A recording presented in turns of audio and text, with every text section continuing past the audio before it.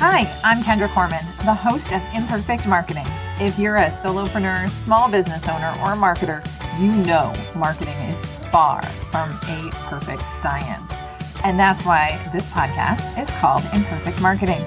Here you will hear from marketing experts and successful business owners about their marketing tips and, of course, their lessons learned along the way. Hello and welcome back to another Imperfect Marketing Brief. I'm your host, Kendra Corman. And in this week's Imperfect Marketing Brief, we're going to do a little fourth quarter check-in and talk about reevaluating and adjusting your goals. Okay. Cannot believe it's the fourth quarter. Okay. This is crazy. But what I want to talk about is that fourth quarter planning is hugely important. Now, of course, as everybody knows, it's the last chance of annual goals. And if you plan annually, then you may not have looked at them recently, right? And so it's the last stretch to really hit those goals. There's also a lot of seasonal opportunities. So like things like the holiday season, end of year budgeting, all of those different things create opportunities in the fourth quarter. So planning in the fourth quarter is really important. As a marketer, I prefer to plan in 12-week increments. Yes, I have annual goals, but I work out where those things are going to fall, and I create calendars for each of the quarters. It allows me to adjust based upon what's happening, and sometimes based upon my workload, right? As small business owners and entrepreneurs and solopreneurs, sometimes it's a little bit hard to work it all in. So I want to talk to you a little bit about leveraging your goals and taking a look at them. You want to adjust them. It might have been too ambitious. You might have already met your goals. And if you have, is there a way to add more to it? One of the things that I have talked about in the past is my full focus planner. I love my full focus planner, hashtag not sponsored, but I do love it because it really keeps me focused. It allows me to plan in 12-week increments, but it also gives me a view of my rolling quarters and what's happening in the next quarter, etc. I set my daily big three.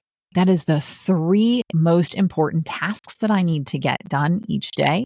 Sometimes one of them is for a client. Sometimes 2 of them are for a client, but I always make sure at least one of my daily big 3 is working me towards the results of what I want to achieve in my business. I work myself into my daily big 3 because if I don't, then I forget about myself. And if you've listened to my Imperfect Marketing Briefs, you heard the story of Kendra, the marketer with no marketing plan, like the cobbler's kids who have no shoes. And the daily big 3 allows me to pay myself first, right? We talk a lot about that with your 401k savings and things like that when you work for somebody else, but it's more than that. It's about making sure that your stuff gets done despite the fact that you have a lot of demands on your time. So one of the things that Michael Hyatt talks about in the Full Focus Planner is rituals, startup rituals, shutdown rituals, wake up rituals, your end of the day rituals, things like that. I have my startup ritual is I do 30 minutes of email, 10 minutes of LinkedIn, 10 minutes on Facebook, 10 minutes in Asana, which is my daily scheduling tool. And then I also take a look at my weekly big 3 and I review my goals for the year. Touching on those every day keeps me tied to it.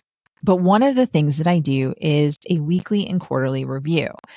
And these are crucial. These are very, very crucial things that you want to make sure that you're working on. So one of the things that I wanted to highlight when it comes to my full focus planner is when I'm reviewing what worked, what didn't work, what do I need to adjust when it comes to my review. Okay. I want you to think about what has been working so far this year? What hasn't been working? Go ahead and get rid of those things. Focus on the top 1 or 2 goals, maybe 3 goals that you have to finish the year strong. What are those things? And you know what? Some of your goals might need to move into 2024, and that's okay. But adjusting your goals and strategies can't be done unless you know where you're at. So go ahead, and I want you to review what you've done so far this year, what's worked, what hasn't worked, and what are you going to start doing more of, and what are you going to stop doing? And then what are your goals for this final quarter? What are your big 3 targets for the end of the year? It's powerful, right? It's really powerful to think about this and to make that happen. Now, again, you don't want to be over planning because you don't want to be spending so much time planning that you're not actually doing, which guilty over here. I've done that before. And you definitely don't want to procrastinate on this. Take some time this week. Okay. We're in the first week of October. I definitely want you to think about what it is that you can do to make a difference in your business or in your personal life, because maybe your business is rocking and rolling, which would be awesome. So maybe you need to make some tweaks so that you are more present with your family and other things. Again, reevaluate, adjust your goals, take a look at where you're going and where you've been. This is a great time to take a look at those things. Thanks so much for tuning in to another Imperfect Marketing Brief. Hopefully this reminder will put you on the right path. If you learned anything today, I would love it if you would rate and subscribe wherever you're listening. And I hope to see you on another episode soon. Thanks for tuning in to another episode of Imperfect Marketing. Be sure to subscribe and visit kendracorman.com/imperfectmarketing to view the show notes of all my podcast episodes. See you next week, same time, same place.